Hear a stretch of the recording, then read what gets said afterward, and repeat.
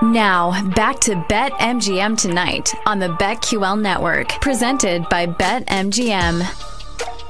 Listen, PJ, I know that Iowa can't score, and we've talked so much and joked about totals and games for Iowa this season, especially the Nebraska game that we just saw.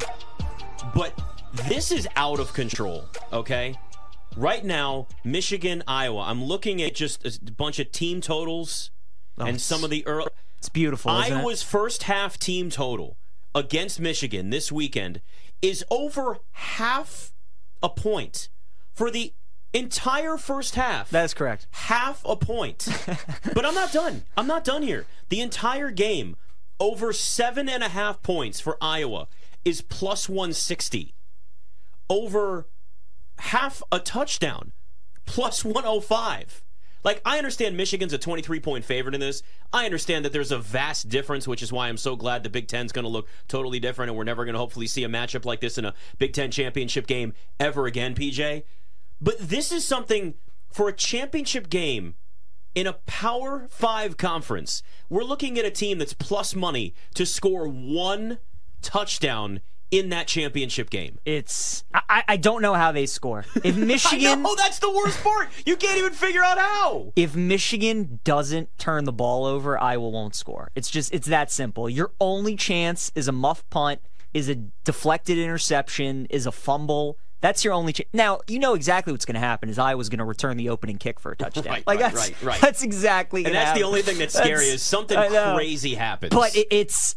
Nick, I love Michigan in the game. I'd lay minus 23, and I like the over. I think Michigan's going to get it by themselves. This game has 38-0 written all over it.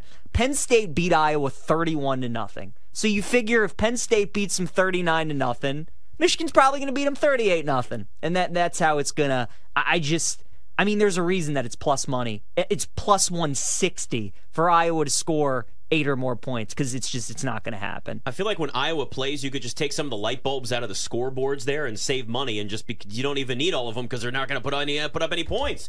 I mean, it's like this is the easiest correlated parlay of the entire season. If you like Iowa to cover the spread, you better take the under because the only way it's going to happen is if they lose 20-3. That's your only chance. Under 7.5 points for the game. Iowa team total minus 210. It's unreal. I just can't get over any of these prices. Oh. It's unbelievable. And here we are. What a treasure they. In all seriousness, though, like how good of a coach is Kirk Ferentz that he was able to win 10 games in a Power 5 conference when your offense is a plus 160 to score over 7.5 points in a championship game.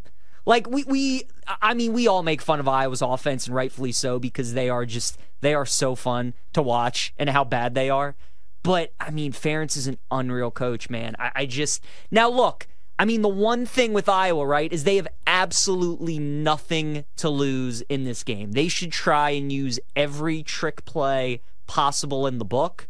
But it's just like, I mean, how is Michigan going to give up any point? Michigan, before they played Penn State, when they played absolutely nobody, they were giving up 5 points per game this season. And they were playing offenses that were way better than Iowa. So Nick, I was not scored in this game. They're not. God. They're not. I would love to bet an exact score of 38-0. Like, I love that score prediction way too much. I'm going to bet that exact score. I wonder if BetMGM has that available. Man, would I love that. Like, there are just certain games you have a feeling for that, like, it's going to be like maybe 21 set, whatever it is. I love Michigan to win 38-0. That almost may be a game where it's like, it's so ugly, you're just moving it to a second screen and putting on a movie. Starts at 8 Eastern, you're like, you know what? This may get out of control really fast. Twitter is going to freak if Iowa scores a touchdown in this game. Like if they go up 7-0 or something like that, people are going to lose their mind. It's going to be awesome. Let's see. So BetMGM has only a couple scoring props up right now. Both teams to score 10 or more. Yes is plus 225. Think about that.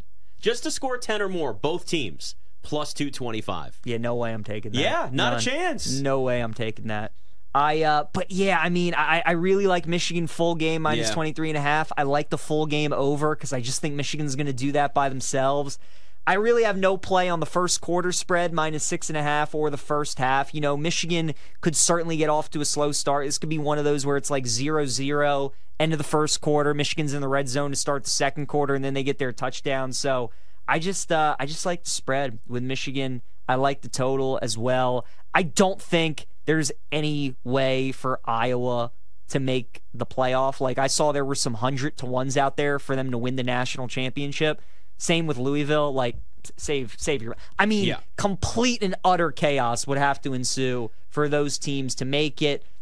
Michigan, they're done if they lose this game, and obviously they are in if they win. They are a lock. I was looking even at just alternate spreads for Michigan. I can't get anything past Michigan -27.5 at +151. Yeah. So you're not even. It's just not even worth it there. But listen, there's a lot of other potential, like, I don't even want to maybe even not necessarily realistic, but more likely scenarios than Michigan losing to Iowa. Granted, injuries change everything. And even then, I think, like, J.J. McCarthy was already banged up. He could go down and Michigan would still win this game, and they'd still beat Iowa. But, we're looking at, obviously, the big one is the SEC title game. Georgia and Alabama. We talked about this a little bit yesterday. Alabama's only been an underdog, I think, 4 times since 2010. Correct. Each time it's been against Georgia. And they are a 6-point dog to Alabama in this game. But there's something, and listen, I know you're a Bama alum. Roll damn Tide for you. But there is this feel, and you've talked about it throughout the year, and I know you Bama fans, you always think you're spoiled, and you think your team's going to win every single year, but they always suck at the same time, but yet they're still always in the hunt. Watching what they did last week against Auburn, there is this little bit of like, oh my God, are they a damn team of destiny here? Do they roll over? And I'm a big believer in momentum game by game, especially a team in Jalen Milroe, the way that he's come on as a quarterback. Yeah. I mean, he looked like Jalen Hurts in that game, especially late, that game-winning touchdown, like what he was able to pull off. I'm going, who is this guy that was benched earlier in the season? There's something about Alabama. We've quietly just ignored Georgia all season. We haven't seen them lose a football game in what feels like 10 years. We've watched them win back-to-back national championships, but they don't feel like the same Georgia teams that we've seen over the last couple of seasons. The bet to make for next season, Nick, is Jalen Milroe to win the Heisman Trophy. He's going to win it next year. Their entire offense just about is going to be back. Tommy Rees is really starting to find himself as an offensive coordinator. He's going to be back. Obviously, with Texas and Oklahoma coming into the SEC, there's only going to be even more big games, so he will have more chance for Heisman moments and everything. But like you said, I can't really remember a time when I've seen a quarterback improve this much. To your point, Nick, I mean, he was benched after the Texas game. Like, it's crazy, man. I mean, he couldn't throw the football. Couldn't throw. At all. Couldn't throw the football. And now, I mean, we all saw the pass that he made at the end of that game, just on an absolute rope to Isaiah Bond in the back of the end zone. Here's some stats that I found on Twitter when Alabama plays in Atlanta that are absolutely insane. Since Alabama lost to Tim Tebow in Florida in the 2008 SEC championship game, you have to go all the way back since then. Ever since, when Alabama has played in Atlanta, Nick, they are 16-0, 8-0 against AP top 10 teams, 7-0 against AP top 5 teams, and have won 12 of the 16 games by out here. Like, I don't want to put faith in NC State. Jinx is definitely not paying attention. I've been to the most sports gambling show at QL. We want to hear from you. Predictions and bets with the Send It In community. Set your calendars and get ready. Weekday afternoons at 1 Eastern. YouTube and by BetQL.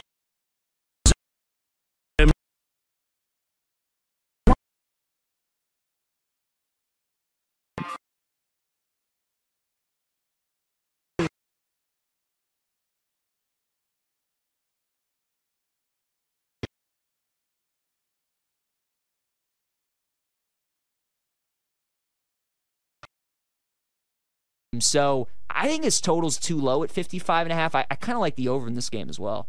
All right, so right now it's Georgia 1, Michigan 2, Washington 3, Florida State 4 in the college football playoff rankings. Oregon sits at 5. Ohio State drops to 6 after their loss to Michigan. Yep. Then we got Texas at 7. And then we got Alabama at 8. Alabama beats Georgia. That scenario is not crazy. Nope. But it will ensue chaos. It will. Does Alabama jump all the way into the top 4? Because I feel like the committee, for one, they'd look for any reason to get them back in again. Like, we know they're a draw. Let's be honest with ourselves here. This is a tournament that also involves ratings and money, and they want eyeballs, and they want the best possible teams. The NFL would love the Cowboys to be in the Super Bowl every single year. Alabama, better than the Cowboys. I understand that, but you understand what I'm trying to say here. If Alabama beats Georgia, can they leapfrog that many different teams, including, let's say, Oregon here? If Oregon beats,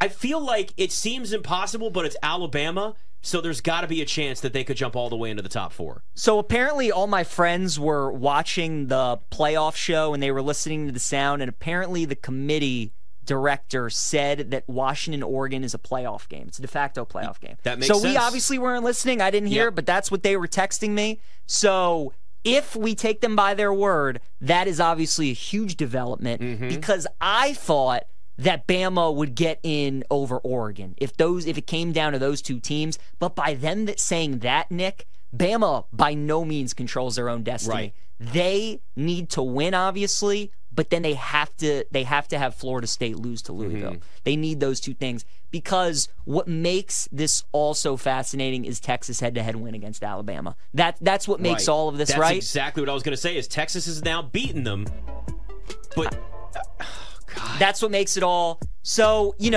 because what is very real possibility, Michigan wins, Oregon wins, Florida State wins, those 3 teams are in. Texas and Alabama wins, and it comes down to those 2. How do you put in Alabama over Texas if Texas beat them? All right, right now, most likely 4 teams in the playoff. Most likely? Yep, right now. Given, obviously, before championship weekend. I'll go Georgia, Oregon, Michigan, Florida State. That would be the most likely. Yep. So really, it'd be the swap from that one right there, Washington, Oregon, whoever wins that. The committee's biggest fear is Bama beating Georgia. Yeah. And then we get some excitement on Sunday. I'm going to be totally honest with you. I want absolute chaos. Oh, man. I love the chaos because we got 12 teams next year. It's not going to be the same way again. Right. I love where we are. It's BetMGM tonight.